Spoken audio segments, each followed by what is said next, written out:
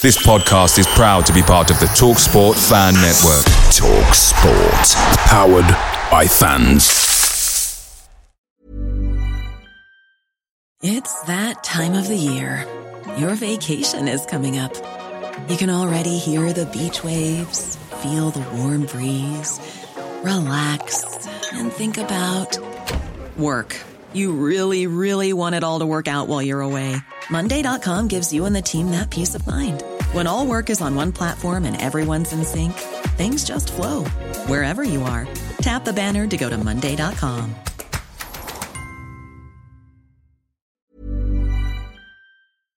The TalkSport Fan Network is proudly supported by McDelivery, bringing you the food you love. McDelivery brings a top-tier lineup of food right to your door. No matter the result, you'll always be winning with McDelivery. So, the only thing left to say is, you win? Order now on the McDonald's app, and you can also get rewards points delivered too, so that ordering today means some tasty rewards for tomorrow. Only via app at participating restaurants. 18 plus. Rewards registration required. Points only on menu items. Delivery fee and terms apply. See mcdonalds.com.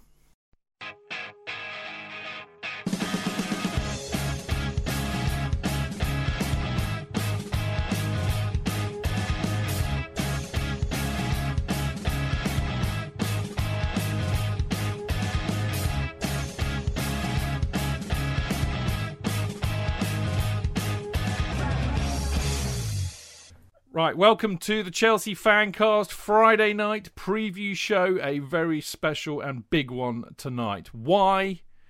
Well, it's Friday and it's 7 o'clock-ish. That's what. No, it's the FA Cup final tomorrow, and yet again, Chelsea are in it, and I am very excited, and I'm sure so is Jonathan Kidd. Hello, everybody. Hello, Chidge. Yeah, hello, Jonathan. I'm really excited. Through the square window today? Yeah, it's the round window, actually. And I tried putting my head through it, and it's got bars on it. I don't know why. I can think of a few reasons. Yeah, so can I. Yes, I am elated and excited to be at another cup final, but as we were debating just before we started, do I wear my thermal underwear? Because it's going to be so bloody freezing. Mate, no. But even though it's May, but I am, as we've established on Twitter, very old. So being that ruffled your feathers a bit, didn't it? Oh, for those that are not in the know, some bloke called, I don't even want to call him a name, and I give him any credit, Simon said that old bloke put a jinx on Chelsea by saying they'd win 4-0. Who was it? And somebody got it wrong and said it's Chidgey. And Chidge rather magnanimously said, not me, Governor, it's Jonathan Kidd. I grassed you up, mate. Thanks for grassing me up completely. Yeah, great. Thank you. And I'm afraid I told him to fuck off, which I thought was really quite, it's not normal of me. I normally say, oh, well, everybody has a view, oh, well, nice. But I thought, I'm not having this. I'm sorry, that old bloke. You did get a lot of crying with laughter emojis as a result, though, so well from done. You. Not from a lot of other people, too. Oh, really? Did they? Oh, good. Thank you. It's good to get a response, yeah. But I'm slightly worried I'll now just swear at people every time they make any kind of... don't worry. Listen, old bean, we're tight for time tonight. So Rabbit on. Just let me say, yes, I'm elated, but at the same time, absolutely scared shitless about what's going to happen after the result of the week. I am. Who have we got on the show tonight, JK? Oh God, who have we got on the show tonight? Well, we've got the gloriously erudite and interesting Adam Newsom from Football.London, who is becoming a regular, and may I say the show is enhanced by having him on. So good stuff. Well done, Adam. It always is. We also have Dean Mears with us. He of Went to Mow Kings Meadow and Chelsea Fancast fame. But Dean has disappeared momentarily, but I'm sure he will return anon. Let's get straight into it. I mean, obviously we're going to have a little bit of a talk about the Arsenal match from Wednesday, I'm afraid. And then we'll try and get anything else we can squeeze into this first part. And then we've got the lovely Jake Watson from TalkSport joining us for the opposition view tonight. He's a big Leicester City fan and he's a producer at TalkSport, but he often presented our Love Sport show on a Friday when we're at Love Sport, so it's lovely it will be lovely to speak to him again. And then, of course, in part 3, we will do our own preview of the FA Cup final tomorrow. But before all of that, I kind of kicked this off, Adam, with a load of arse. I mean, everybody was so miffed about the result against Arsenal on Wednesday, and it was quite interesting because we were in the Discord group. There was a lot of people who just couldn't understand how foul-mouthed and grumpy I was with everybody in there. I mean, you think Jonathan was sour-faced and grumpy. Like, you should have seen me in Discord. I was coating everybody off who in the group, not the players. I was so grumpy. But the reason is because I hate Arsenal, and I had to endure us losing to Arsenal for so many years, and I cannot bear losing to them now. And in particular, the worst Arsenal side I have seen in living memory. But what was the view from the press box? The view from the press box, I was actually talking to Liam Twomey about this beforehand, and he said that obviously Chelsea haven't played well against Arsenal for about 4 years, to which my reply was, I'm actually quite confident about this game, to be honest with you, Liam. So there you go, bow down to Liam's far superior. Yeah, well, I'm going to take issue feeling with, there. I'm going to take issue with Liam there, on one point. Baku, anybody? I think he made a fair point that Chelsea really just turned up for a half in that game and completely blew Arsenal away in one half rather than a 90-minute performance. So, I understood what Liam was saying. Yeah, it was hugely disappointing Wednesday night. Just obviously the big momentum that had been built up after City, the good feeling and the sort of almost sure feeling that Chelsea were going to finish in the top 4 has been very much eroded by that game. It wasn't a great performance. Tuchel said, I thought it was really, really interesting, actually, that in his interview with Sky before the game, when the interviewer mentioned he had made 7 changes, that he was surprised. He didn't even realise he'd made that many changes. And as soon as I saw that, I thought, okay, that's a problem. Because he seemed genuinely sort of surprised and taken aback by it. And if that's the head coach, then if he's feeling that, it's probably going to bleed through to the first team and the players. So it was a poor performance. And how hadn't he noticed that he'd made these 7 changes? I'm assuming maybe because one of them was Kepa, and then perhaps was it because Zuma came on against City sort of back into the first half, so he played the whole of the second half. So maybe that's kind of where it was that he didn't necessarily realise. But the team he put out still had more than enough in it to win that game. It's just that Chelsea didn't turn up, and they've had a couple of these wake up calls, and they've always responded to them under Tuchel so far. So fingers crossed that's the case. The time of the season to do that was just absolutely dreadful. It was. I mean, I know what you mean. I know what you mean, but let's be honest. I don't think anybody, apart from maybe Kepa's inclusion, really, I don't think was too grumbly about the side that he picked, because the thing is that Tuchel's pretty much played. I mean, I understand what Tuchel and Adam were saying, that he was surprised that he'd made 7 changes, probably also because he's played so many of those players recently. So it wasn't like he was picking a team where people, most of the team hadn't played for 2 months. And you're right, I think it was a good enough team to beat Arsenal. Here's the thing, JK, I don't want to hang around with this one too much longer. Jorginho had a brain fart, but was Kepa at fault too? Well, everybody has said, I was reading everybody's reaction on Twitter. We're all saying, no, he was doing the right thing. No, he was by the post, because everybody knows you don't ever do a back pass straight on goal. And I was thinking, I've never, ever thought of that in my life. If the goalkeeper you think is going to be... a bit like the Rooney rule. It's the Jorginho rule, perhaps they've invented, Well, no, but I thought he just passed back to the goalkeeper. I don't think the goalkeeper should be standing that far left of the goal. I'm afraid I thought it was completely Kepa's fault. But I felt I better not put it on Twitter. I'm going to be shouted down by everybody saying, you don't know what's supposed to happen. Maybe they would have told you to go and F yourself, mate. Yeah, they probably would have done. I think that would have been the case. Absolutely. Adam. I think that it was fundamentally Jorginho's fault, because at the end of the day, this is the risks football teams take now. They want to keep possession, and there's no sort of fear of playing it in between the posts. What I did think, looking back at it, was when the ball comes into Jorginho, Kepa takes 2 steps to his left, so he's moving away from the goal when Jorginho does play the pass.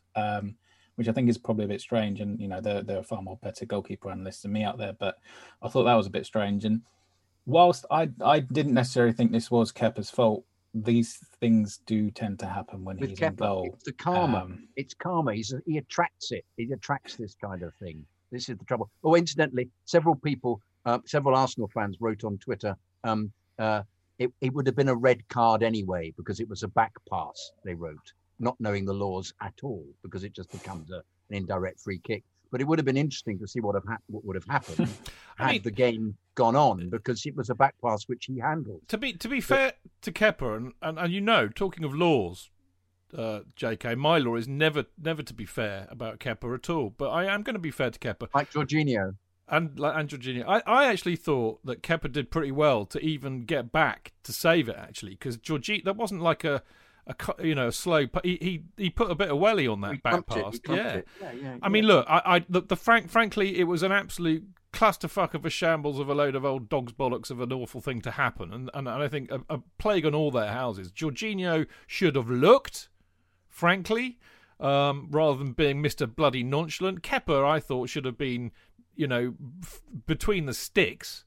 It was just an absolute Horlicks of a whole bloody thing. But anyway, there's been a previous Horlicks with Havertz's miss, which was. Well, I'm getting on to that, but it's time to introduce JK, our absent friend. Where have you all right, Dean? Yeah, all good. Apologies for my tardiness. Unlike the non-existent goal against Arsenal, I am better late than never. You are always better late than never, mate. It's lovely to see you, old bean. And I hope you noticed I've joined the Wentamo Kings Meadow Discord group. Yeah, I have. Enjoying you joining in there. Yes, I know. I commend it to everybody who's allowed to join in. Anyway, as JK was nicely segueing a minute ago, it wasn't. I mean, look, we've all been around football long enough to know these things happen. It's annoying when they do, but they can happen. But actually, I think we did more than enough to beat Arsenal. I mean, we had. Havertz's miss, which JK alludes to, absolutely appalling miss, frankly. But Havertz had 2 penalty claims. Mount had, I think, a very good shout for a penalty. We hit the bar twice. So were we profligate or were we unlucky? I think we were profligate. I watched it knowing that we were going to lose 1-0 from probably about the 60th minute. It just never felt like we were going to. Dean, I called it at half time. If you see in my notes. Because those my notes that I put in here are what I write in real time, and I said half time they're going to shithouse their way to a 1-0. You watch, and they did. Yeah, I mean they played a Mourinho game against us. No. That gives them far too much credit. This was Bolton. Okay, this was Bolton. Big Sam knows how to win against us, and he imprinted that at Bolton. But yeah, it just felt like we were. Some players, I think JK mentioned it on our WhatsApp group, they were playing like they've been told they're not going to play tomorrow. They weren't making necessary efforts, and everything just seemed off kilter. It did a bit, didn't it? I mean, I have to be honest, JK, I thought, and again, this is very easy to say with hindsight, because actually I think Tuchel, as we were saying, he has spread the load quite well, and it's worked quite well. People have come in, they know the system, it's fairly seamless. But I think we are now at the business end of the season, and it's time to up the level. And I think that's when you miss your really big players. And I thought, I think Jorginho and Billy Gilmour can't really play together in the two. It just doesn't work. They're too similar in that respect. So I think we really miss Kante and his energy. But actually, the bigger miss, I think, was Rudiger. And I think I've got this really interesting stat from Rudiger. Well, not from him, literally, but about him. I don't think Tony's quite got his head round listening to the Chelsea Fancast quite yet.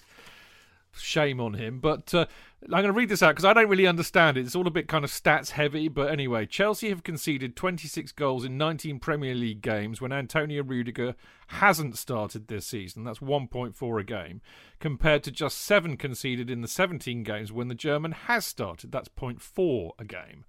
So apparently we didn't just miss Rudiger for his defensive ability when he isn't picked. It's the leadership, intensity and mentality he provides on the pitch.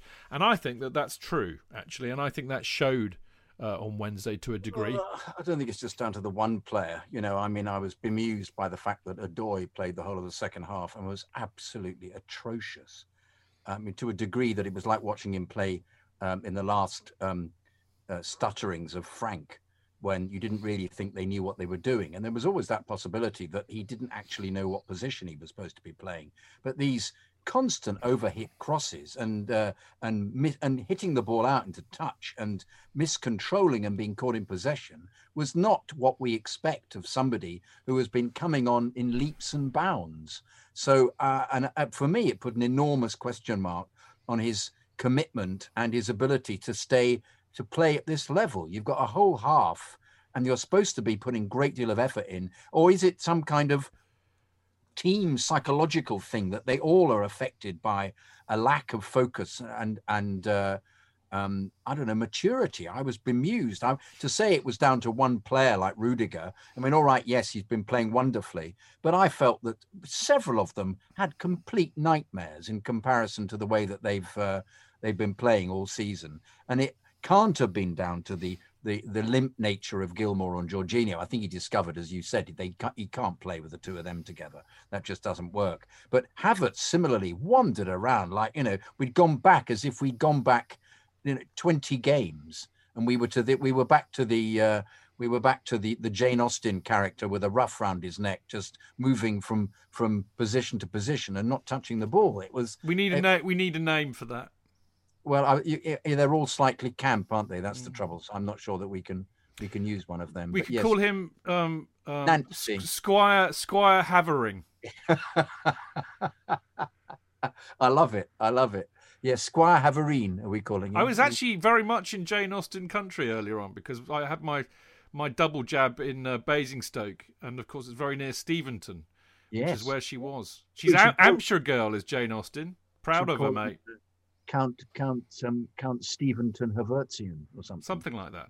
Yeah, something like that. Yes, I mean, look, I cannot disagree with a word you're saying there, but I do think, Adam, some players like Kante and Rudiger are a big miss. I mean, not least because dear old Zuma ends up playing in the left of centre back, which I don't think he can do.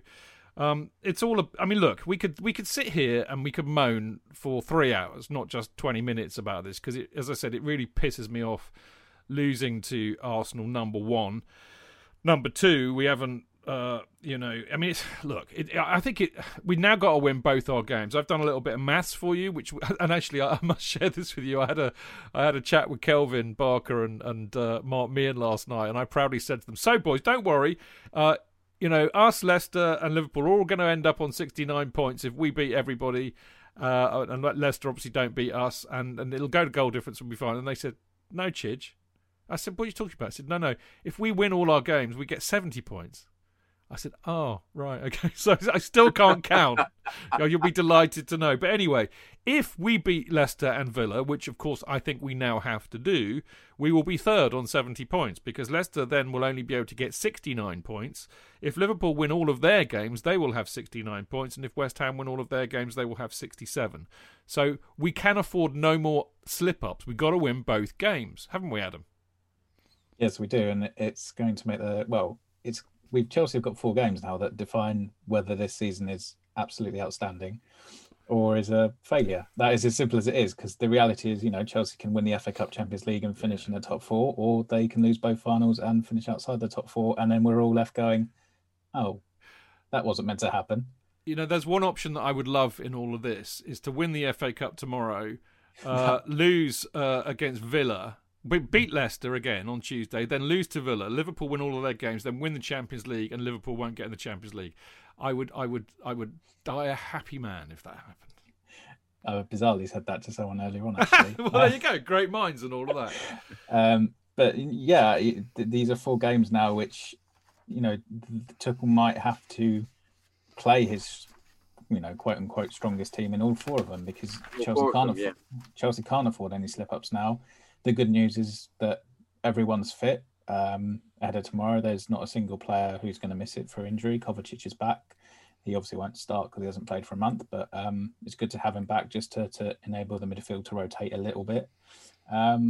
So there's no reason Chelsea can't go and win all 4 matches. And I think the good thing is whenever they've had a setback like this under Tuchel, obviously West Brom was the big one. There was an immediate response. And given what's at stake tomorrow, hopefully that's the same again, because he has developed a mentality in this team a lot of the time where they're not a team that are going to go and lose 2 or 3 games on the bounce. I think Chelsea will react tomorrow. I really hope they react and win the FA Cup, obviously. And then I do think there's enough quality and enough sort of development in this team that they can go and win these next 4 games and it not be a huge undertaking, which maybe is slightly overconfident on my part. You know, as I said, I think the defeat on Wednesday, I mean, it really pissed us all off, you know, and I think predominantly that's because we don't like losing to Arsenal, period, and also losing to the worst Arsenal side in 25 years doesn't so help. Dreadfully against us. They were dreadful. Yeah, as well. I know, but the reality is that, you know, there are bigger fish to fry. You know, and I think Adam's got a point, JK and Dino. If we win our next 4 matches, this could be one of the best seasons ever, and we won't remember. I mean, do you want to know a lovely little stat? Last time Arsenal did us at home was, guess what, in 2012, just before we won the Champions League. Yeah. So, you know, more omens if you need them. All right, but we'll forget all about this if we win the next 4 matches. But if we don't, then it's going to be a very different story. It's Tuchel out. Oh yeah, definitely. Hashtag Tuchel out. Yeah, definitely, Jake. No, of course not. Tuchel Rouse. I didn't mean that man calling me. No, old man. He did. You lot who are listening can't see his face, but I can see his face, and it was deadly serious. But in fact, I can see him. Serious face. I can see he's already writing it into Twitter to be saved as a tweet later as we speak. Anyway, listen, Adam, and I might talk to Dean about this too, and in fact maybe even JK as well. But there seems to be all sorts of news that's been breaking out this week about but about Porto, because the Champions League final's now been moved to Porto. I, for the life of me, cannot understand what on earth is going on, apart from the fact that I know that something like how many fans? Is it 6,000 each, or is that for the cup final tomorrow? I'm getting confused now. But I mean, basically, the last I heard is that City and Chelsea fans will have to get flown in a bubble and be bubbled all the way to the stadium, and then basically it's flight in and flight out within 24 hours. So no party, you know, no fun. Go and watch the game in a socially distanced manner and then go home. Has that all changed again? Because I'm so confused with it all, Adam. I think it has changed. There was a statement put out this afternoon by the Portuguese Minister of State for Foreign Affairs, which announced that British tourists will be allowed to enter Portugal from next Monday. And I think the only thing they had to do was to do a COVID test before. That may not be bang on, but I don't think this idea of bubbles is something that is going to need to be done unless things change, and they may change, obviously, between now and the final, given the sort of the latest with the Indian variant, which is in the country at the moment here. So other countries may opt to change their restrictions on British travellers at that point. But at the moment, I don't believe that it will be a bubble in and out. As I say, things seem to be changing very, very quickly. Personally, we don't even know if we've got accreditation yet for this game. Really? And it's in, obviously, a couple of weeks. So, and I mean, would you be hoping to go? I presume so. Ideally, yeah, of course. But as I say, you know, the later it leaves it, the harder it will be to get out there. Yeah, I know. I mean, talking of who's going, I mean, if I can't even get to the cup final, I don't think there's much chance of me getting a ticket. JK and Dino. JK, I mean, are you up for going, or is this a bridge too far? I'd love to go, and I'm contemplating it. I'm just worried that my health might be impaired as a consequence. I just don't know. I'm such an unknown quantity because I'm asthmatic. I'm really not. I don't know what. I think I'm scared of getting in a plane because I'm not sure whether that's the correct place to be in. Even though I've had 2 jabs, you don't know what variant you might be in there. You don't know who's got something, and I wouldn't really want to risk my life. I think going to a football match, despite it be the Champions League. So you're not Chelsea till I die then. Well, funnily enough, I am, but not with a death just immediately. Not literally. then yeah, not immediately after the Champions League final, if that's okay. I'd rather be alive to see others in a slightly more healthy state. So yeah. No, I think it's unlikely. I think I'll be watching it. We're trying to work out maybe you and I should watch it together in a padded cell or something. That'd be lovely. I'd love that. Yeah, and we can yeah. throw objects at each other. That'd Probably be great. kill each other or something. No, we wouldn't, Chidge. We'd No, embrace. we We'd probably would. catch. Probably give each other COVID, mate. Exactly. Yeah. Dino. Now, I mean, actually, because, I mean, you know, you and JK and Adam are all going to be at Wembley tomorrow, unlike your Uncle Chidge, who will be in his padded cell to watch the game. What about Porto for you? Yeah, well, I'm actually not going to be at the FA Cup final now. Why? I did get a ticket on the first day. I since changed my mind due to my expectant wife. Yes. I thought about driving up there, getting the train and stuff like that. Decided to skip this year, and hope that we get to another FA Cup final where we can enjoy it in a normal situation without having to worry and stuff like that. So yeah, torn between whether to go or not, but decided to err on the side of caution. Yeah, fair enough. What about Porto? Same reason, I would imagine, then. Yeah, I mean, like JK, you'd love to be there. You'd sort of give anything to be there, but some things are bigger than football sometimes, and this is one of them. Yeah, I have to say, if because I've now missed, this is the first. I mean, okay, Europe's a little bit different. I couldn't go to Moscow because I was working. I got to Munich, which is great. I didn't get to Amsterdam or Baku.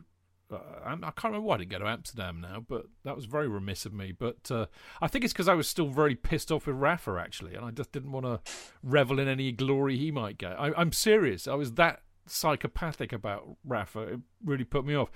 Baku, I just couldn't afford to get to because it was crazy. So, and I've now missed, there'll be 2 FA Cup finals, and I mean, if there had been no COVID and it had been in Istanbul and I could have squirreled away a ticket somewhere, I'd have gone, absolutely, because I've actually got enough money at the moment so I could have afforded to go. So I'm now missing a Champions League final, and I've missed last year's FA Cup final. That's 2 FA Cup finals. If Chelsea don't get to another FA Cup final or Champions League final, which of course the beauty of these competitions is there are no guarantees, and it could be years. I am going to be because I'm not getting any younger, Dino. I'm going to be really pissed off. Really pissed off. But what can you do? Yeah, it's sort of out of our hands, isn't it? So we have to obviously hope and pray that Chelsea remain at the top level for some time, and we would be able to witness that. Again, I think it was a long time between trophies when we first won the FA Cup in the 90s. But I think we're in a better situation, now than we ever was. So, I'm confident that in our lifetimes again we will see another Champions League triumph. Well, indeed. Well, no pressure, boys. Just bear in mind what I've said, or there'll be a horse's head discovered in your bedrooms. That's all I'm saying. Can I make a pronouncement, Chid? Yeah, pronounce away. We'll win several Champions Leagues over the next few years. Well, I really hope so, JK. But you and I both know cup competitions involve an inordinate amount of luck. You have to remember, I'm that old man who's jinxing them by making. And whilst an old man like you is on this show jinxing everything, I still don't. That makes our chances even less, I think. Unless you start saying we're going to get thumped 8-0 every week by the opposition, and then we'll be okay. It's the reverse jinx. Despite my gloominess about Wednesday, I think he's a completely brilliant manager, and he will make us competitive at elite level for as many years as he is engaged. Which would be about one. One, indeed. Yeah. Exactly. Right. So we'll go to the next one. We are going to move on because in a minute we're going to have the lovely Jake Watson, who's a Leicester fan and a TalkSport producer, an old mate of ours. He's going to be talking to us in Opposition View. So we will be back in a minute. Chidge. JK! In all the years you've been following Chelsea, you hardly ever miss a match, home or away. But how would you feel if you couldn't be there and it's not on TV? Oh, Chidge, I'd be bereft. Inconsolable. The thought of missing my beloved Blue Boys live. It's all too much. I know, JK, I know. It's all a bit too much, isn't it? Yes. Well, panic not. NordVPN have come to the rescue. They have? Yep, NordVPN allows us to watch any match, even if it's not on live TV here. They do? Yeah, they do. With just one click, they switch your virtual location to a country which is showing the match, and they act as your cyber bodyguard whilst online, protecting your personal data and sensitive info like card details and passwords. Oh, wow, great. But yeah, I bet that'll cost me a fortune. Actually, JK, it's only the price of a cup of coffee per month, and you can use your account across 6 devices. It's a bargain, JK, and best of all, no more tears for you. Oh, thank you, NordVPN. I'm so happy I could cry. Where do I sign up, Chidge? Well, to get the best discount off your NordVPN plan, go to nordvpn.com/Chelsea Fancast. There's no risk with Nord's 30-day money-back guarantee, and you'll help support the Chelsea Fancast. The link is in the podcast episode description box. Away days are great, but there's nothing quite like playing at home. The same goes for McDonald's. Maximise your home ground advantage with McDelivery. You in? Order now on the McDonald's app. At participating restaurants, 18 plus, serving times, delivery fee and terms apply. See mcdonalds.com.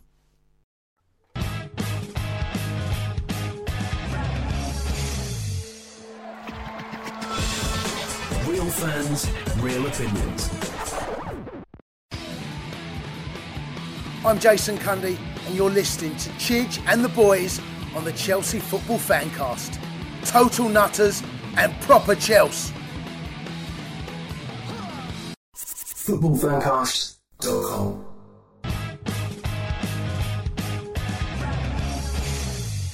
Welcome back. This is the Chelsea Fancast, the preview show on a Friday, of course, with me, Stamford Chidge, him over there, Mr. Jonathan Kidd. Whoop. And the legend that is Dean Mears, the creator, producer, presenter, everything of the Went to Mow Kings Meadow podcast on the wonderful Chelsea women's team. Yeah, good evening. Apart from the editor, which is you, Chidge. Shh, don't tell everybody that. You know, I like to give you all the glory on that one. Anyway, so there we go. Now, as you all know, in part 2 of the preview show on a Friday, we like to hear from a member of the opposition benches. And we call it this. The Opposition View. And that's right. On this week's Opposition View, we have an old mate of ours, very appropriately, you know, Friday, 7 o'clock show, used to do it on Love Sport. And occasionally, this fine young man had to babysit us and try and get us to behave appropriately. I don't think he ever succeeded, but I don't think we did any long-term harm because he agreed to come on the show tonight. It's the wonderful Jake Watson. Hello, guys. Hello. You said old mates. Are we not? Are we no longer friends? When did we fall out? Or, no, we're mates because we've known you for a while. Right, okay. I just want to double check. No, we're all good. We're still be friends, right? Mate, we're tight still. We're tight, you know? Good. I mean, you had me on your bloody TalkSport 2 show the other week. Surely that means mates of long standing. Yes, that's what exactly. Exactly. Yeah. It's always a thing, isn't it, that's done when you say, when you get like a former player on, you say like a former Manchester United legend. It's like, well, why are they no longer a legend? What's happened? So I just wanted to double check that I'm not a former friend. No, Jake. You are a present and current friend and a legend, and it's lovely to see you. Now, obviously, we got you on to talk about your beloved Leicester. So the first thing I want to talk to you really, I mean, in a funny old sense, you're in the same boat as us. I mean, we're duking it out for top 4 as well. Of course, we've got Tuesday's decisive match to come. But for you as a Leicester fan, what's more important, top 4 or the FA Cup? Straight in with that one. Boom. It's really tough, isn't it? I think because I mean it's almost surreal for the fact that Leicester actually have the option of potentially being in both. You know, it really quite is a scenario where we could quite realistically end up with both. I have to say, winning the FA Cup would be what I would prefer. You know, silverware is what it's all about, isn't it? And then also for Leicester as a football club, you know, we've won every other domestic trophy other than the FA Cup. So for a personal perspective, to have a bit of silverware, and also for the football club to kind of complete the domestic lineup of silverware, I think personally that'd be more significant. But at the same time, I have to stress I am absolutely desperate for Leicester to finish in the top four. What that would represent for Leicester in terms of their journey and progression of establishing themselves, financially and prestige-wise within the clubs in the Premier League and also Europe, it would be absolutely huge. So I would like both, but if you make me choose, I would say FA Cup, but only just. Right answer, Jakey. Right answer. I think we would all agree with that too, actually. There's an emotional attachment to the FA Cup. And I mean, as Chelsea supporters, don't you know this? Because we've talked about this in the past, I know. But we are very attached to the FA Cup, and it goes way beyond, the association that Roman has with the club. So many people of my generation found Chelsea because we won it in 1970. So it's huge for us. Here's a footnote for you, because I know that Leicester... the last time you were in a final was in 1969. I was there. You were there. You were there? What were you doing at a Leicester City final, mate? You doing more corporate hospitality, mate? My dad got given a ticket, and he said, "I don't want to go. You go." So I went on my own. Was it Man City? Was it City? Wasn't it? Yeah, 1-0 Man City. Neil Young. Yeah. Yeah. Not the singer and the guitarist. Yeah, I haste to add. Not to be confused with. Yeah. Anyway, the other point I was going to make was that we've played you in a final of a cup competition before. In 1965, we beat you in the League Cup, which was played over 2 legs, which was our first cup. It was our first cup trophy because we won the league. Jonathan would have been there. That was the year of my birth, so it was a long, long time ago. Jonathan was a young man in his 40s then, and he was there. But there you go. Eddie McCready scored a great goal. But anyway, I won't bore you anymore with that. Brendan Rodgers. Now, here's the thing. We as Chelsea supporters are sitting here saying, yeah, okay, I know we screwed up against Arsenal, which was unconscionable. But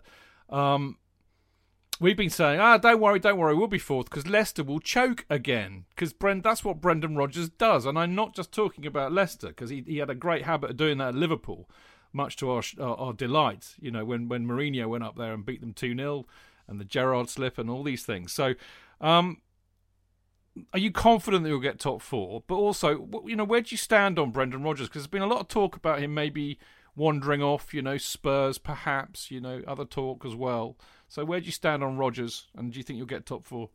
I'm probably not the best person to ask, because I'm very much a glass half empty football fan. You fit right in here, mate. You should be a Chelsea fan with us. So, I mean, I suspect that I'm significantly more nervous about the top 4 than what the players are. And I know this whole, Leicester and Rodgers bottle job is something that's thrown around. And, and I'd love to sit here and tell you guys that it's complete nonsense, that, it's under complete control.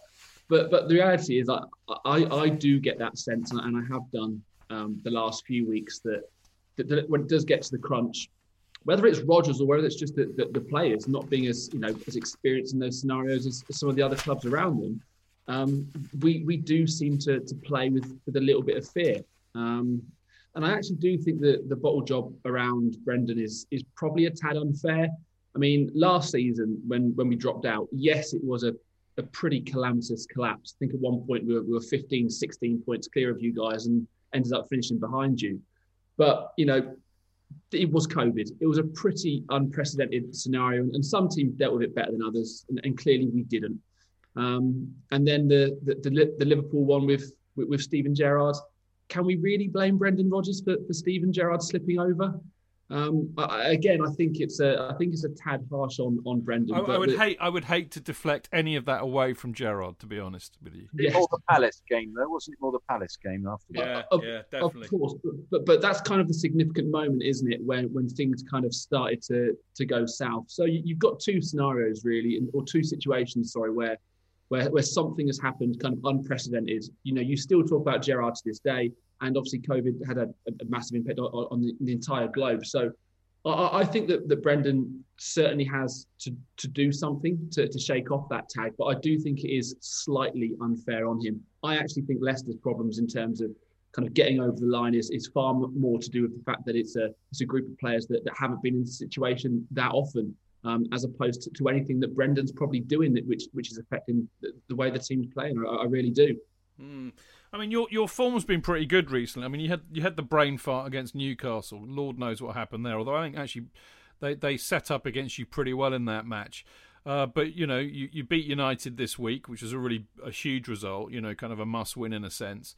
But I mean, the other matches against, Southampton they've been on the beach for months, and Palace too, and of course West Brom. I'm not sure if they were they might not have been relegated by then. So that was perhaps we shouldn't talk too much about West Brom considering what they did to us at home. To be fair, No. I mean, what is Leicester's form like at the moment, really? Yeah, honestly, I don't think we're playing that well. I think the Manchester United result was absolutely huge, more so kind of psychologically going into that game because before that point, you flagged up the results against Newcastle and Southampton. The Southampton one was a huge opportunity missed because they were down to 10 men for around 70 minutes of that game. And if we'd won that, if you look at like we should have done, if you look at what that would have meant for the league table, we'd be pretty much now guaranteed top four. But we didn't do it. Against Newcastle, we were pretty dreadful. But again, I think you should add context here that Steve Bruce has actually just been named manager of the month.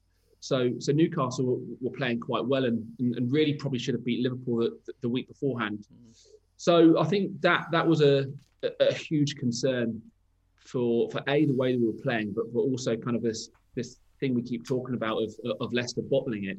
So the fact that Leicester went to Manchester United and granted, it was a much changed United team, which without question helped us get that result. But I think from a psychological aspect, that will do so much, particularly for this game. If we hadn't won that one, I wouldn't be sat here giving as much of a prayer tomorrow. But the fact that we won that game, I do think now that the players will be feeling pretty confident, or certainly as confident as they could be going into a game like this.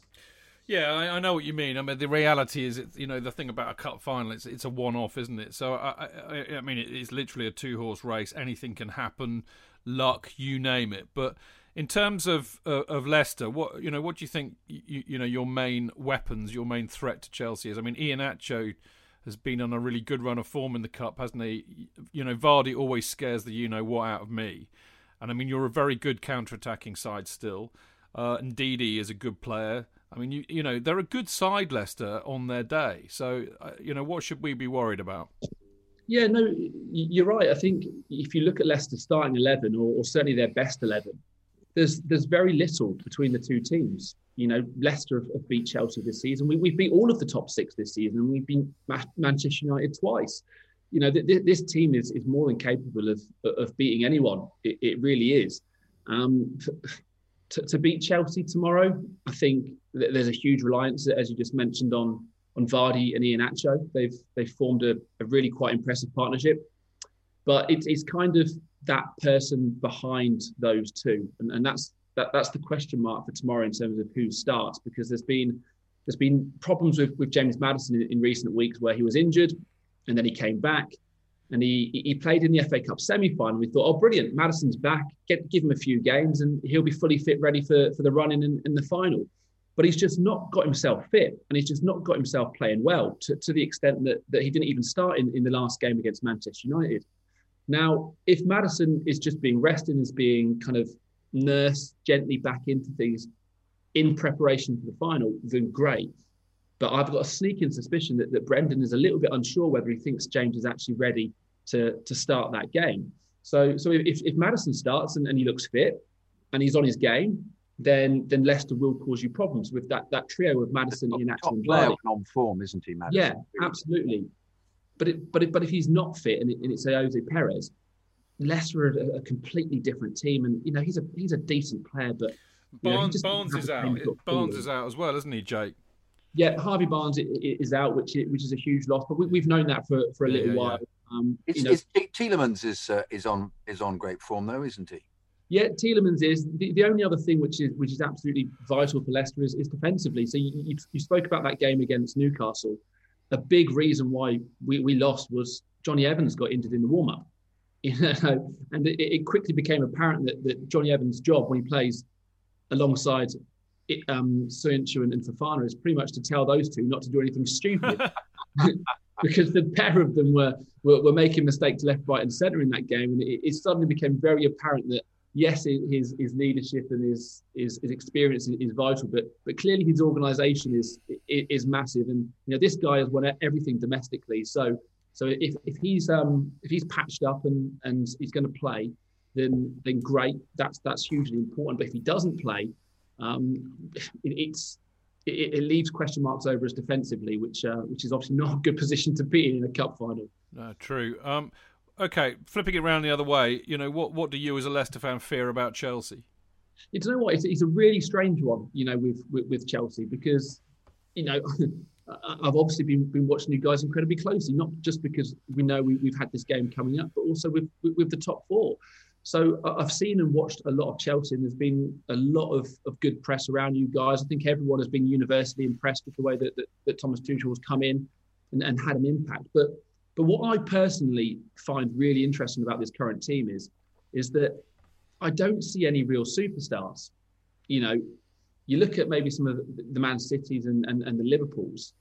That there are players in that team which I think would kind of tear up any team on their day, but I don't see that with Chelsea. What I see with Chelsea is just a really, really good team, and Tuchel seems to be just getting the best out of everyone individually, but also in a system. So it's hard for me to pinpoint a player where I say, do you know what, I'm really worried about him. If he plays well today, then Leicester are in trouble. Surely Kante's a superstar, isn't he? A superstar, James? Who's that? Sorry, Kante. Yes, no, I would agree with that, but I don't think he's. Well, obviously he's an outstanding player, but he's understated, isn't he, Jakey? That's the thing about Kante. He's our only world-class player. You of all people know how flaming good he is, but he's understated. That's part of what makes him so great. I think he's not like a Hazard, is he? Or a Pogba, or I get what you mean, but I mean in the sense that N'Golo Kante is not probably going to win the game on his own in terms of winning and scoring 2 or 3 goals. I mean, look, as you rightly say, N'Golo Kante, I'm fully aware of what a wonderful player he is, and there was doubts, was there not, over his fitness, but he's all good to play, right? He's cleared to apparently he was rested against Arsenal because he's carrying a low-grade injury, so they wanted to kind of deal with it, give him a bit of pain management. But he's fit to play. Yeah, but I just think in an attacking sense, there's not any one player that I'm genuinely really scared of, and I know that sounds like really kind of. I can understand that, mate. Given how we can't score, it feels like famous last words to say something as bold as that. But I just think that Chelsea as a team are performing so well. As opposed to kind of picking out any individuals in that attacking lineup where I think we need to quash his threat and we might win this game. So I find Chelsea a really unique kind of scenario at the moment, because usually I'd be fearful of Eden Hazard, I'd be fearful of Diego Costa, but I can't quite pinpoint anyone who I'm genuinely terrified about tomorrow. Yeah, good point. All right, my friend, how do you see it going, and lob us a prediction? Oh, it's again difficult. Of course it is. I'm fearful of Leicester in terms of the way that they play on the big stage and how they get up to this occasion. I think Chelsea, we can be fairly confident that they know how to do this. They've been here many times before. So I'm just hopeful that the Leicester turn up and they can play to their top level. If they do that, it's going to be a good game. And I'm sure you can completely understand that I can't sit here and predict anything other than a Leicester win. Put a number on it, mate. Yeah, we'll make it difficult. We'll make it hard work. I'm going to say 2-1 to Leicester City with Kelechi Iheanacho scoring the winning goal. Good. I hope you got some money on that, mate, because that's very precise. But no, and I would expect nothing less than you to predict a Leicester win. I mean, goodness gracious me. You can't come on here and say they're going to lose, mate. I mean, what's all that about? Mate, you have been beyond fantastic, as I knew you would, because we really miss seeing you at Love Sport.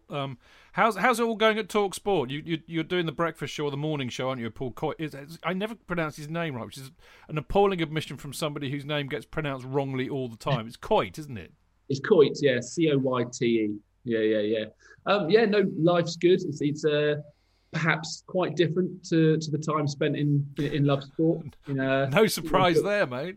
Those little studios up there. It's quite a different world. But my days and life revolve around getting up at 2:00 every morning. We're on air 5 till 9. On TalkSport and TalkSport 2. And yeah, look, life's good. It's a great thing to do. But I'm still in touch, as with you, obviously Chidge and a number of other guys from Love Sport, and we do speak fondly of those times. They were unique. They certainly were. But they were great fun. They were great fun. I really do look back at it really fondly. Yeah, me too. We all really enjoyed it, and I do miss it as well. But we met some great people, of course, and one of the many was you, and I'm really so glad we got you back on the Fancast, and I always enjoy. Pitching up on your, on the Paul Coit show on TalkSport 2, and particularly actually, Jake, because you always say, Chidge, you could do this time, or this time, and he basically gives me 3 times. 2 of them are ridiculously early when I will still be in the land of Nod, and then the last one's usually about 8:30, which I can just about manage. So I always thank you for that, Jake. Yeah, I mean, can you imagine what it's like trying to produce a show that starts at 5:00 in the morning? It's really quite difficult finding anyone who wants to come on before 7 a.m. But somehow we just about manage it. But anything before 7, nobody's interested in, believe it or not. No, I'm so surprised. I can't think why. But there you go. No, it's a hard gig, but well done. You do a great job there, Jakey. Lovely to see you, mate. I mean, I would always wish the opposition fans that we get on huge amounts of luck, but sadly I can't for tomorrow or in fact Tuesday. But what I will say is, I really, really hope you beat Spurs handsomely. In your last match of the season, because if you do that and we beat you and then we beat Villa, that means that you will still be in the top 4, because Liverpool won't catch you if you've got a good goal difference. I worked it all out on paper, mate. Chidge knows. I do. All worked out. 70 points for us, 69 points for Leicester, 69 points for Liverpool. So as long as this is only with advice, because you initially said 69, but clearly I had 69 on the brain. I can't think why. I don't think why. But just ask quickly. Sure. What's the score going to be on Tuesday then, Jay? I know it's ridiculous, isn't it, that we've got to do this and then go again on Tuesday. My ideal scenario is to play out a draw on Tuesday and then we both win final day and we're both in. But I mean, what a game that is on Tuesday. I can't even think about it, Jonathan. I can't even think about it. I've not even managed to kind of get my head around the fact that win, lose or draw tomorrow, we're gonna have to do it all again on Tuesday. And the game is absolutely huge, isn't it? The reality is the winner of that one on Tuesday is going to be in the Champions League, isn't it? A number of times one side wins the cup match and the other side then wins the league game. And they all say it's the revenge of the having lost the cup final. But it could be that either side, any scenario, somebody wins both of them. Yeah. That's no good to us. Draw's no good to us. No, it isn't. JK, we got to win them both. But you can lose to us and beat Spurs and still finish in the top 4, mate. Yeah. As long as your goal difference is decent, all right? Yeah, of course. But I just nobody wants to leave it to the last game of the season to do that. But nobody wants that to happen. 4 or 5-0 against Spurs, I would welcome that. Yeah, I wouldn't hold your breath, mate. All right, Jakey, whatever happens, enjoy tomorrow, mate, and let's hope we catch up with you again sometime soon. But really lovely to have you on. You take care. Thanks a lot, mate. Yeah, same to all you guys. As I said, can't really wish you luck, but fingers crossed. We both in the top 4 this season, and we're going to be friends still next season, right? We will and indeed. In the Champions League, of course. Yes, of course. Indeed. Well, that's another alternative. You see, we can not get in the top 4, win the Champions League, and deny Liverpool a place, which of course would be nirvana for many of us.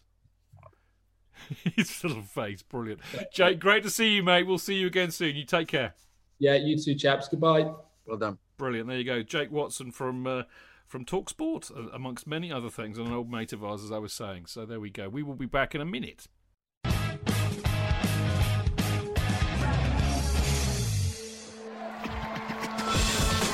Real fans, real opinions. I'm Jason Cundy, and you're listening to the Chelsea Football Fancast. Up the Chelsea! Footballfancast.com.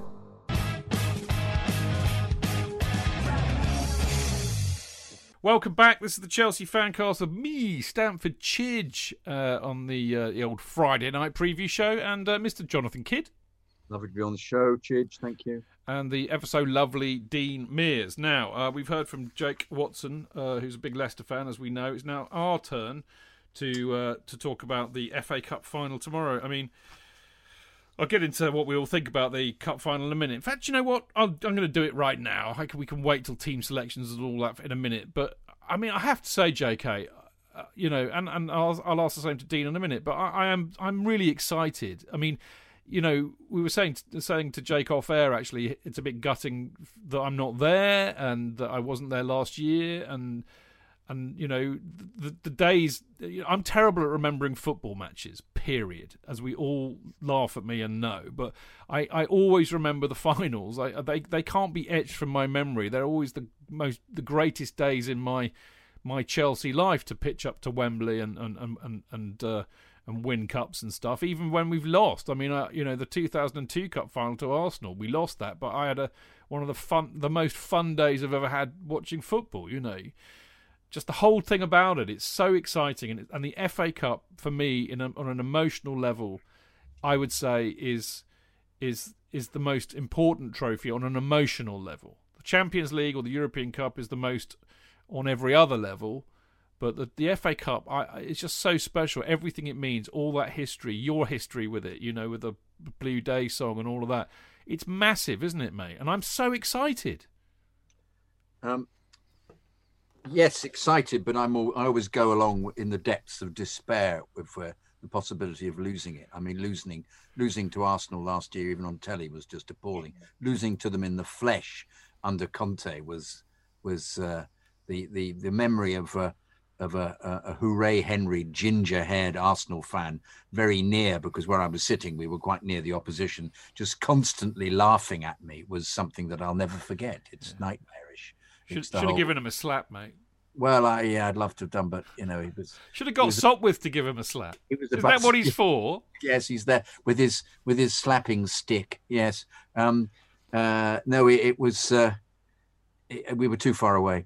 He had a very loud voice. But no, I find the jeopardy of going to these matches very worrying and very psychologically damaging. So yes, but there are occasions when I'm if we're not competing, then I can wash it out of my mind that we're not there. And yet you want to be at all these finals because that's proof that your team is performing at the highest level. Had we not had Wednesday, I would have been completely convinced we were on such a roll that we beat, as I've said on the show, we'll beat every single team that we play against. We're that good. But the very fact we can have a low like that, I'm now going along with that scintilla of doubt that will fester until we score the first goal. I mean, it's a terrible thing to say, but the first 4 minutes of the game against Arsenal, we were so under-energized, you could almost tell what was going to happen. And please, let's not have that again. I don't think I can bear it. I mean, talking of Arsenal and cup finals, mate, that 2002 one I went to, I only got a couple of tickets at the last minute. I had to buy or sponsor a barrel of beer for some bloke who was the chairman of a kind of a non-league team, because the FA family all get. Yeah. So Martin and I ended up. Dr. Martin and I went to we did go to the ball, and because they were FA tickets, we were kind of in a rather like a mixed zone. We were on the halfway line, but it was clearly full of Chelsea supporters and Arsenal supporters who'd bought tickets through nefarious routes. So we were with a load of Arsenal fans, and Martin and I we were very, very, very drunk, obviously, because we'd gone up with Phil and the boys and all of that. And we were there so early, we had to convince the landlord of this pub we found in Cardiff Bay to open up for us about an hour or two before it was supposed to open. So we'd been on the beer all day. And we were sitting there with all these Arsenal fans, and they, honestly, Martin and I laughed our heads off until Parler scored. Because up until that point, I have never, ever witnessed or been amongst fans who moan at their own team as much in my life. If you ever want to know if it's true that Arsenal fans are wankers, I can verify this utterly. They sat there and moaned and moaned and moaned and whinged and whinged and whinged. And then bloody Parlour scored and it all changed. And it was just such a shame because if ever a team deserved to lose, it was Arsenal just for their awful, moany fans. And that was the match that Hasselbank played and was injured, wasn't it? Yeah, JT was as well. Yeah. Yeah, it was just one of those awful, just, you know, it was, and we wanted it so badly as well. Well, dear old Claudio, you know, and it was I mean, the interesting thing actually, you could tell that we suddenly, you know, had a team again. You know, that was really important, that 2002 year, getting to that final, because we had a team again. You know, because we had felt, you know, that, you know, because we hadn't been able to spend a lot of money. You know, the club wasn't in a good state even then, and you just kind of we needed that, and it was like oh, maybe something's going to happen. We've got JT coming through, got Lamps coming through. Lamps kind of came of age actually in that match because he took Vieira out of the game. He totally took him out of the game. Vieira had no impact on that game, so they had two lucky goals and they won. Huh? Completely expunged it from my memory. No, I'm telling you. Lingard scored the second. Yeah, Freddie Ljungberg. Sorry, Ljungberg. Arsenal basically two, you know, ridiculously worldy goals, and that was it. But I mean, as I said, Lamps took Vieira out of the game that day. That was the first kind of glimmer in my book that hello, we've got a player here. JT was on one leg, so that was tough. I think Lasso went off injured early as well, didn't he? And he was one of our best players at the time. Anyway, we could wander down Nostalgia Avenue quite happily, but we're not going to because we're here to talk about this cup. Dino, I mean, you know, you're obviously a bit younger than me and JK. I mean, does the FA Cup still have the same kind of emotional resonance for you as it does for me and JK? Yeah, I think for me and supporters of my age, you know, it's still a competition. You know, when I was a kid, I was writing stories about, you know, playing for Chelsea and winning the FA Cup. You know, there was no thoughts of European football or, you know, no idea what that was really. You know, the FA Cup was the competition. It still means, you know, a great deal to me, and I'm sure to many others of my age. Probably those a few years younger, you know, that sort of would have been living as children through, you know, Abramovich and then, you know, European nights. It is all about the Champions League and top four. But for me, there's nothing better than you go a trip to Wembley in May in the sunshine. Yeah, the whole day out, the whole experience is different than, you know, any other football match you go to. Yeah. And of course, winning trophies is the be all and end all of football, really. Well, that's absolutely right. And I mean, you're right. It's the whole ritual, and that's what I shall miss most tomorrow. I mean, normally I would be, I mean, you know, I'm now down in Winchester, but I'd have got the train up early. I'd have met Phil and everybody we found this brilliant hotel actually in Paddington, which serves a very mean full English breakfast. So we would have all settled into that, you know, me, Pablo, Phil, Dan Silver, maybe a few others, and then we'd head off down to the Victoria pub in Paddington for opening.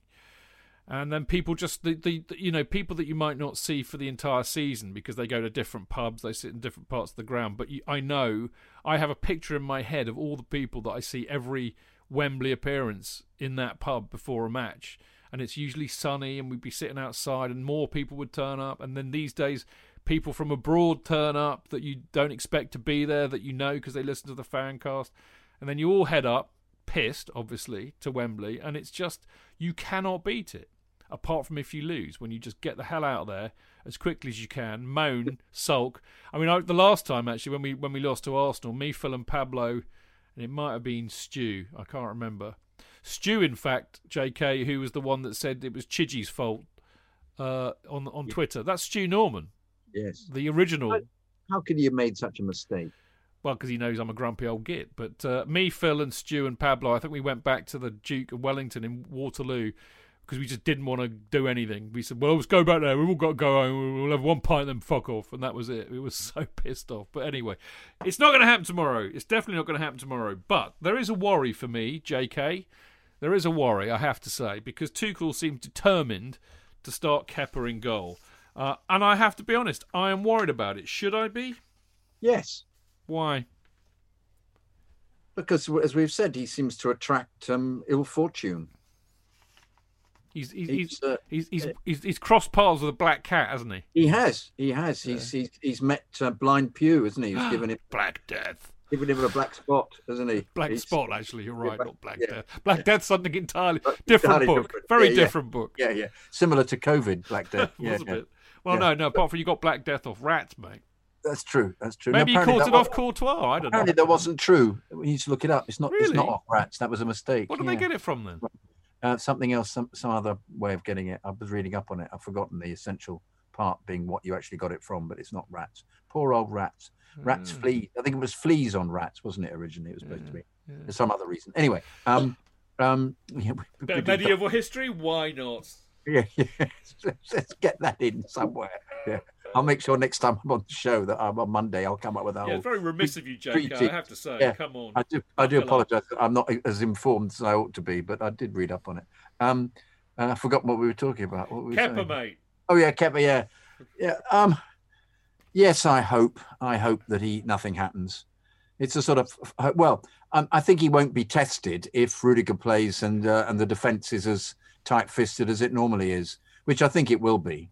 And I don't think we'll have a problem, and I think we'll win easily. But because I think, as Jake was saying, I think they'll be phased by the occasion. And I don't think we can possibly play as badly as we did in the week. And if we need to play at the same level as we played against Real Madrid and Porto and Atletico, and we have that potential, and I think we'll do that. So I actually see us coming away with an easy win. Okay, well, we'll park that thought just for now, but I'm loving the optimism so far. I mean, the thing about it is, Dino, what worries me as well is that Tuchel's making a bit of a rod for his own back here. I mean, we all know that Kepa is not as good as Mendy, and he even said in the presser today that Mendy is his number one. This is an FA Cup final. Play your best side to win that trophy. Your best side has Mendy in goal. So why would you play Kepa? And if Kepa does make a Horlicks, and we do lose as a result, Tuchel has made one monumental flaming error. And I cannot understand this about a manager who has otherwise been absolutely faultless. Yeah, I suppose, but Mendy was still the number one goalkeeper against in the semi-final, in the quarter-final, in the fifth round, and Kepa still played. If you go to chelseafancast.com, you can read my piece yesterday about Kepa. For me, he absolutely has to start because it would totally kill everything about his Chelsea career. Tough shit. But Tuchel's done a very good job of building him back up, and he's not in behind a defence that leaks. Mate, this isn't school football, Dean. This is the FA Cup final. Yeah, and he's got us there. Well, that is an interesting point, because that's hard to disagree with, but it's also hard to agree with, because there are 10 other players playing on the pitch who also got us there. But I do take your point. I mean, that's the thing. Tomorrow night, at this time of night tomorrow, hopefully we've stuffed Leicester out of sight, won an FA Cup. None of us are going to be talking about him making a rick about picking Kepa, are we? But the jeopardy still exists. He picks Kepa, not his number one keeper. Kepa makes a howler as only Kepa can, and it's a very different story, and that's my worry. Yeah, I know there are reasons why people have worries about Kepa, given his form, especially under Lampard, and what caused us to sign Mendy and put him in. But I don't think he's made a mistake under Tuchel. When called upon, he's done everything he needed to do. I felt he was unfairly judged by some over what happened against Arsenal. The blame should be with Jorginho. Plain and simple. It's a what if. What if he has the game of his life and saves a penalty, wins us the cup? And the reality is, any one of those 11 players can make an absolute Horlicks and cost us the cup. I mean, it's not a black and white argument. I really genuinely accept that, and But I not have a save to make, Chidge, if the defence is as usually exactly. is. And as it normally is. He got us to the Europa Cup final a few years ago with his great heroics and the penalty. It's just, I mean, if there's one thing that seals it for me, it's the fact that, I'm sorry, you pick your best team. You pick your best team for a final, and the reality is that Mendy, even by Tuchel's own admission, is his number one keeper, and I just don't see why you would football is not about altruism. It's not charity, mate. It's professional elite sport. A lot rides on this. So I just can't understand why you would not do that. But there you go. Listen, He said in the presser, didn't he, that it was just he was the FA Cup goalkeeper. That was it. He said that. Yeah, but I think that's disrespectful. These fucking foreign managers are full of this shit. You know, FA Cup goalkeepers. It's like me saying, well, you know, Marco can only come on to talk about FA Cup matches that we cover on the Chelsea Fancast because he's my FA Cup podcaster. That's a good idea. What a load of arse gravy. Get to fuck. Anyway, let's talk about other things before I'm still grumpy. Maybe that's a result of my COVID jab. It's making me grumpy. Do you think? Maybe I'm the Incredible Hulk. Maybe it'll make me really angry or something. I don't know. Thought you bursting out of your Paul Canaville t-shirt any second now. Do you like my Canas t-shirt? Isn't it a thing of beauty? I wore this in... Right, I've got to share this with you because I had my jab in Basingstoke, of all places, today. Can you believe the address of where I went to? West Ham Close. I kid you not. How did you manage? How did you cope with that? I puffed my chest out with my Chelsea shirt on. Yeah.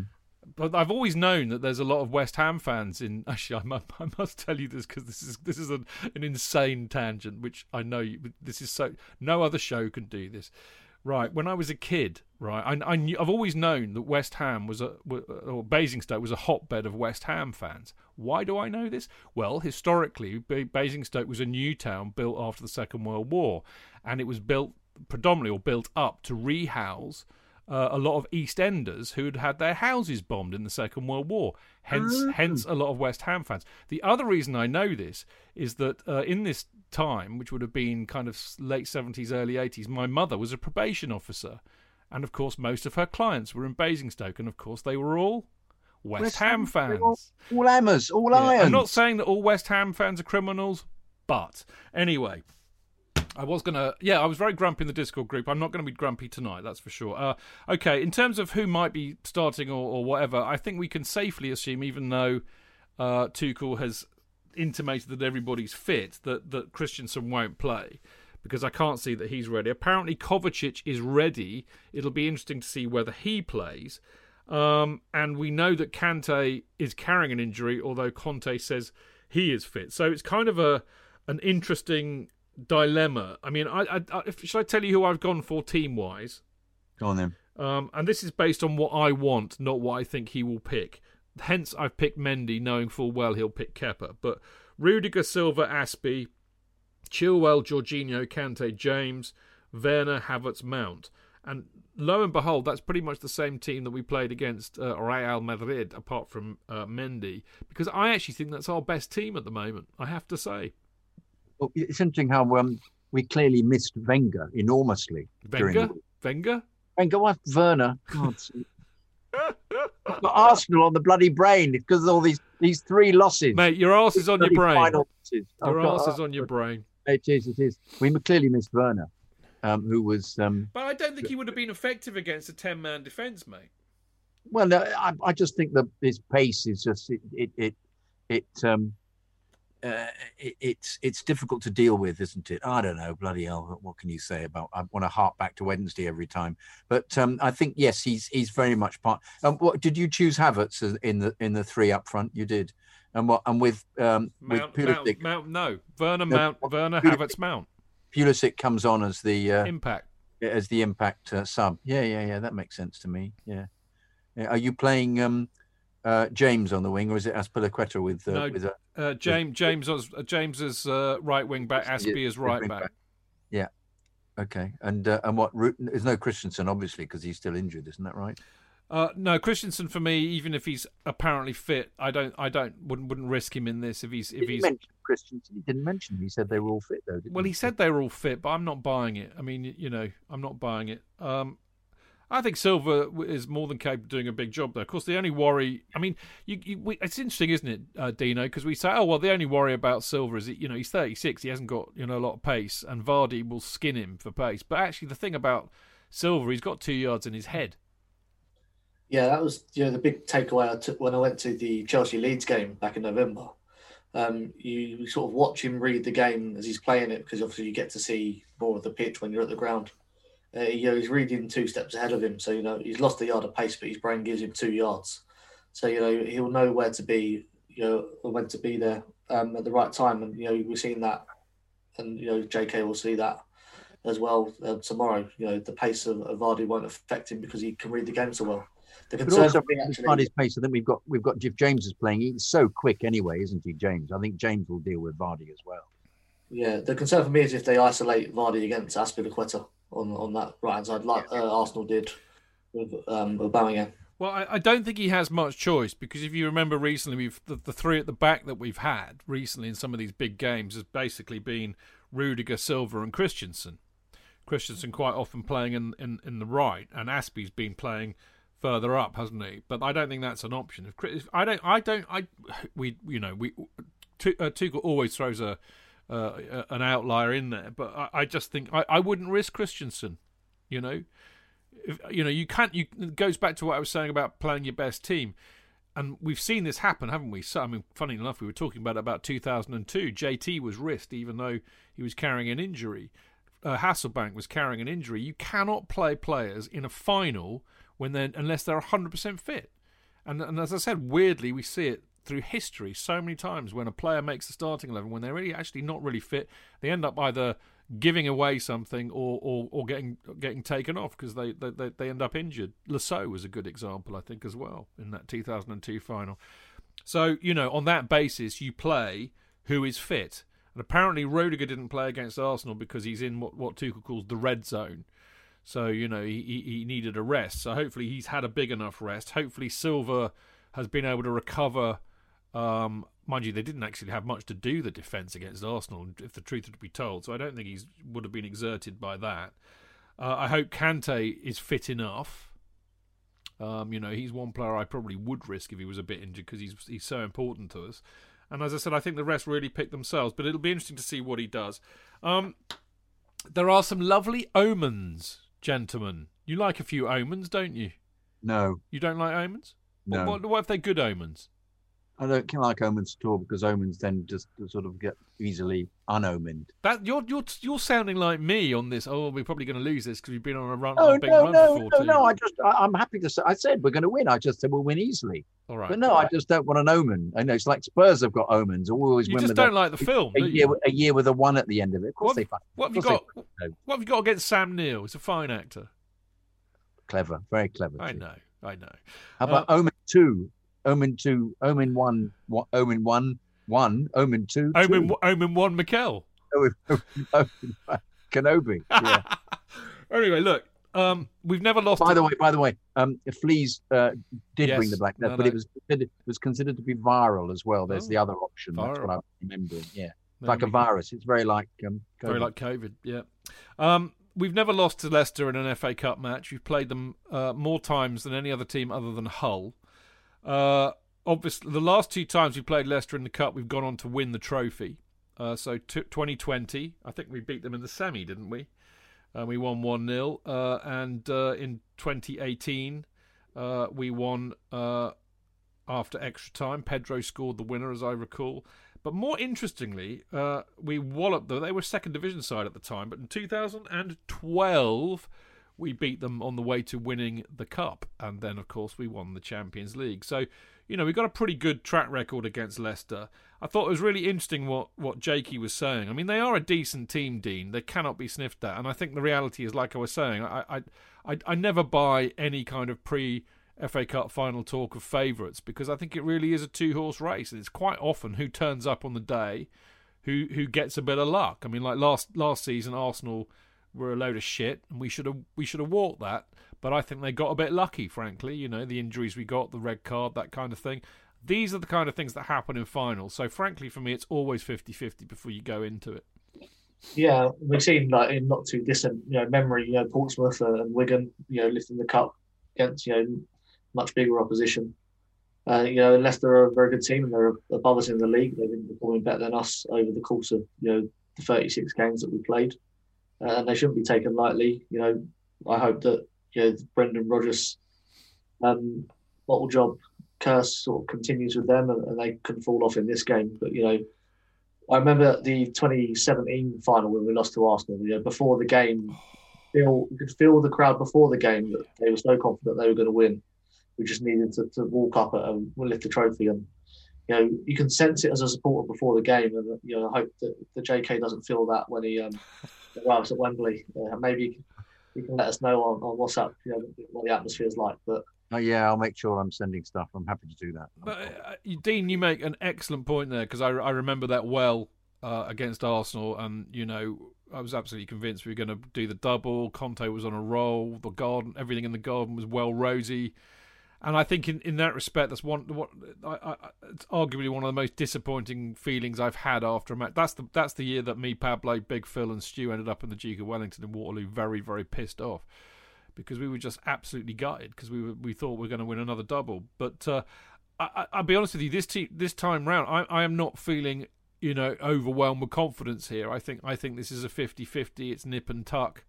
It could go either way. I certainly, JK, don't think there's going to be loads of goals in this. We don't let many in, and we don't score many either. So I don't think that'll be, I don't think it's going to be a wonderfully entertaining, free-flowing, multi-goal final. What I would ask though, JK, and here's the thing: 2 questions really. One is, our track record in FA Cup final. I mean, this is the 15th final we've been in, the 25th time we've been at the new Wembley.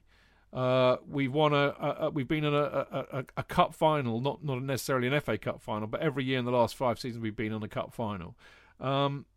We know how to win these games. We know what it's like. We're very experienced at this level, and Leicester are not. So I wonder if that will make a difference. But I also wonder what the difference of having 20,000 fans in a stadium is going to be as well.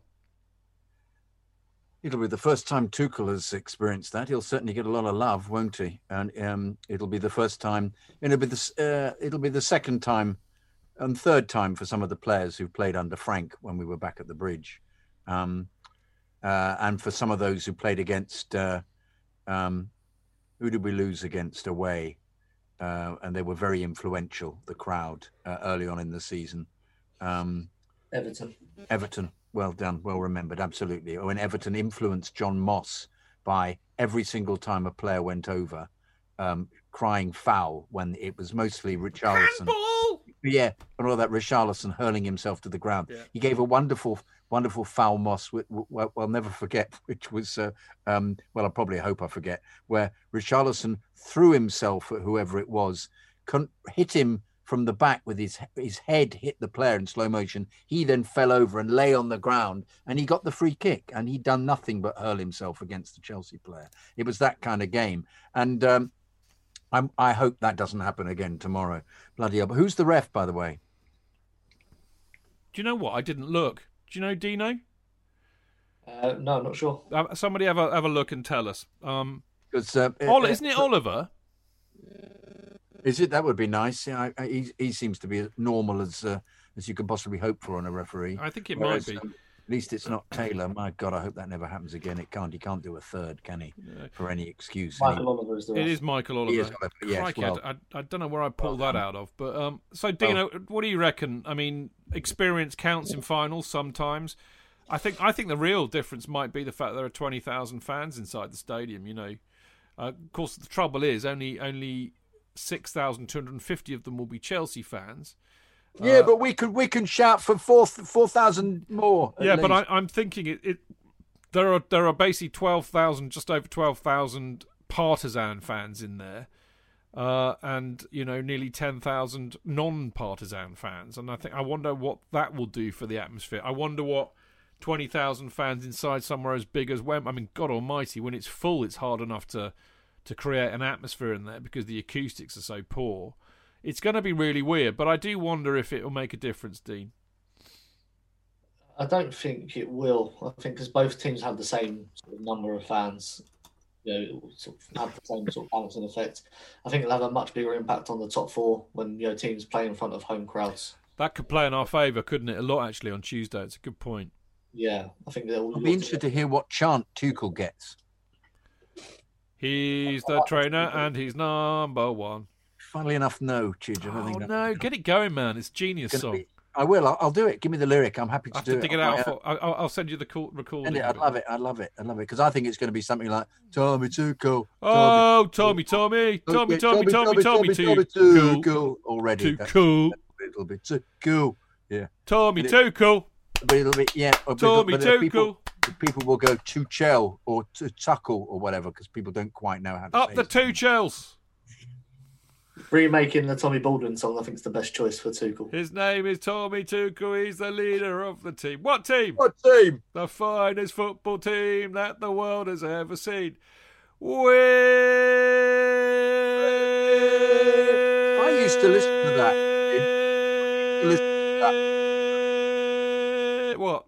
Even when I was in the shed, I used to listen to that, not know what it was. That I used to go, oh, it's that song. I don't know what it is. I don't know which one it is. It went on and on and on. People would keep it going and keep it going and keep As it you going. know, I have a rather large lung capacity, Oh, and great. as a consequence, you know, when you probably don't know this, JK, but I would never presume. But in the good old days when we'd be in the pub, and you know, whoever it is, give us a song. Whoever it is, give us a song, and you'd have to stand on the table and sing a song. My chosen song would always be the Tommy Baldwin song.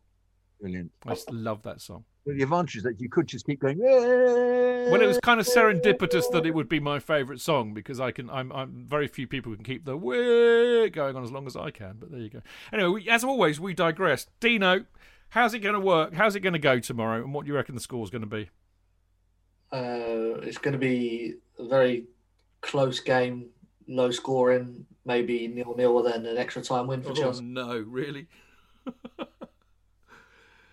I don't want to say penalties, but it'll be close. No, you don't want to say penalties like Chris Waddle has either, but both ways I get it, mate. I really hope not, Dino, because, I mean, this is the trouble. You know, I could probably deal with that better if I was there and I'd had a few beers and I was with people I love. I'm going to be sitting in my living room. Sarah will probably disappear. I might try and persuade her to watch it with me tomorrow, though I have a suspicion she might be rather annoying, so maybe I just won't say anything. But I don't like watching football on TV, and when it's this big, it's just unbearable. And the longer it goes on being unbearable, the more unbearable it is. So I hope not, but I have a feeling you might be right. JK, what about you, mate? No, I think we're going to win easily. Oh, no, don't say that! No, don't say that! Please don't say that. We'll have 2-0. Simon on Twitter going potty, mate. Don't do it. No, I know. He'll say, it's that jinx. It's that jinx, Jonathan Kidd again. Yeah, Jonathan Kidd again. He's jinxed it. I'll tell you what, if The he's... old man that said it. What? It was the old man that said it. Yeah, if he does, if I tell you, if you say that and it comes true, it'll be me on Twitter telling you to go and fuck yourself, mate. That's for sure. 2-0. I haven't said anything. 2-0 to the Chelsea. Yeah. 2-0 to the two Chelsea. Yeah, definitely. Okay, I mean, you know, look, to be really honest and trying to be slightly objective here, which is not easy, as we all know. We play at our best, we are a better team than Leicester.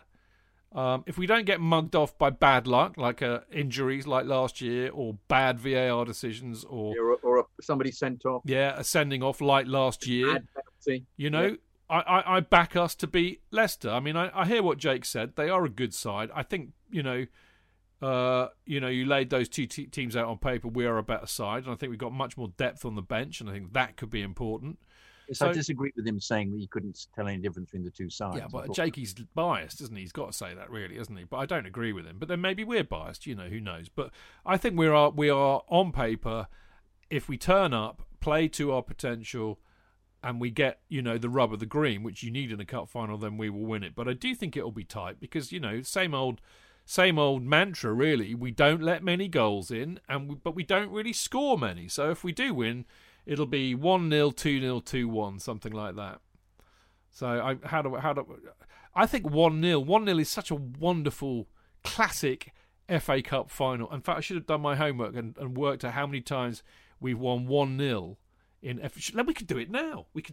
And then if we get it wrong, people can coat us off on Mixer. Let's work backwards, shall we? Man City beat Leicester 1-0 in the 1969 Cup. But I'm talking about us. So Man United. Okay. Man United. Right, that's the last time we won 1-0, isn't it?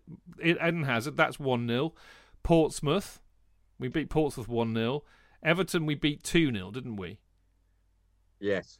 No, 2-1. 2-1, that's right, because Sahar... they scored in the first minute. Not Sahar, the other one. It always used to score... Anyway, whatever. Yeah, you're right, that was 2-1. So that's 2 so far. 2000? Was that 1-0? Everton 1-0. No, that's 2. Yeah. Sorry. At Villa 1-0. Villa. Yeah, that's another one. Yeah. 90. When Drogba scored 1-0. Yeah. So I think that's a classic Chelsea FA Cup final score. So I am going for 1-0 to the Chelsea. But will it be an early 1-0 with lots of shitting? Just to piss me off, probably. Yeah. I'm just going to get really pissed tomorrow and watch it. I think it's the only way. We'll score in the first 5 minutes and just keep it going, and then hang on and hang on. God, I just can't bear it. I am just gonna. I've got a whole bloody fridge right next to me full of beer. I'm going to finish it tomorrow, and I'm going to anaesthetise myself. I think it's the only way to do it because I'm finding this all rather unbearable having to watch this on the telly. So there you go. All right, we need to wrap up. Really, I have to say it's been a lot of fun tonight. I've really enjoyed. It's cheered me up actually. Cheered me up. I've been double jabbed today. Had to go to West Ham close. Wasn't looking good, but I'm feeling.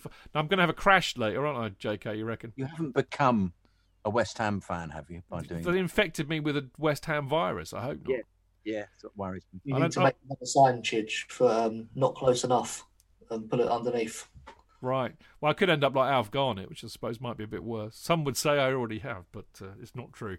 Right, we are going to wrap up. It's been brilliant seeing these boys. Always is. JK and myself will be back on Monday for the Monday Chelsea Fancast, and we will be joined by Tony Glover and Martin Wickham. Now, Tony, like me, will be watching in a padded cell, I suspect, tomorrow in deepest Hampshire. Martin, we know, is there and is very excited to be there.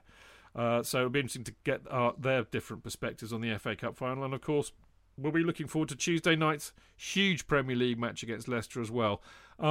Dino, quick shout-out, really, for you, because we love you, and also for your brilliant Went to Mow Kings Meadow podcasts. You've got a very big Sunday too, haven't you, of course? Well, as we all have, to be fair, but you know what I mean. Yeah, just a small matter of the Champions League final on Sunday evening.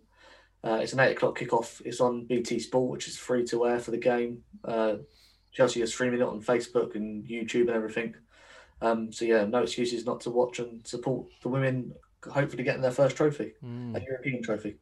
And congratulations to Fran Kirby for winning the Football Writers Association's award for Best Woman Player. Weirdly, as I was saying to you on Discord earlier on, I don't remember getting asked to vote for that, which is odd, because I'm a member of the FWA, and I can tell you all that I've voted for Mason Mount in the FWA Player of the Year.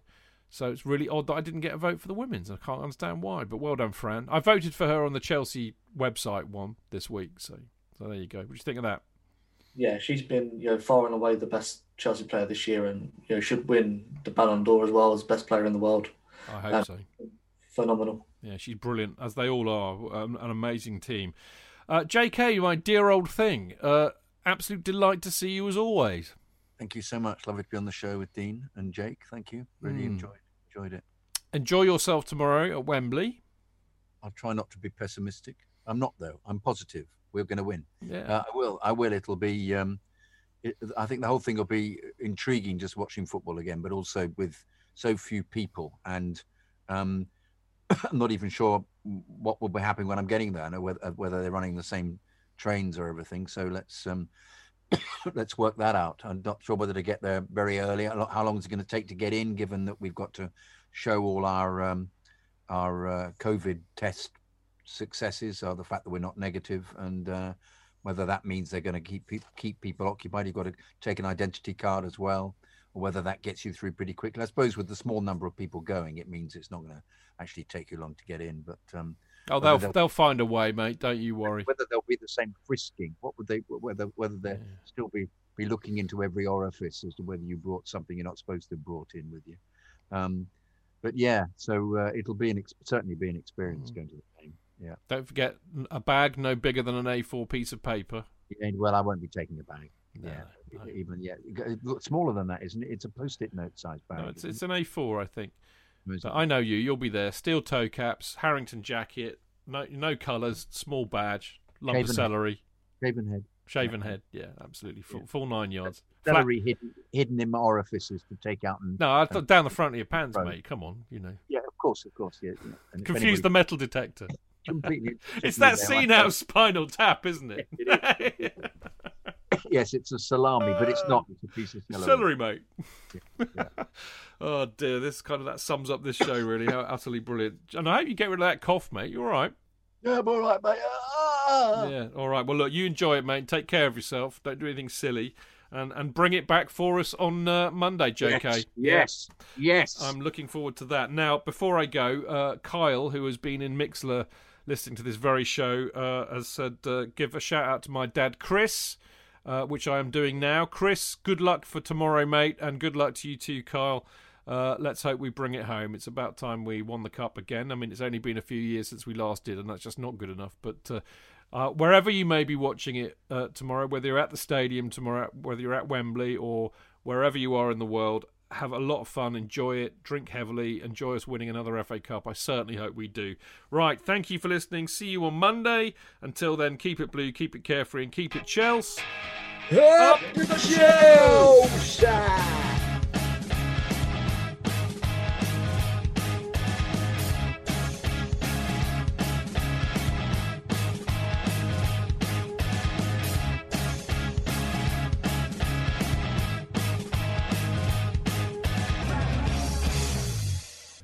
It's the 90th minute. All your mates around. You've got your McNuggets share boxes ready to go. Your mates already got booked for double dipping, and you steal the last nugget, snatching all 3 points. Perfect. Order McDelivery now on the McDonald's app. You in? At participating restaurants, 18 plus, serving times, delivery fee and terms apply. See mcdonalds.com.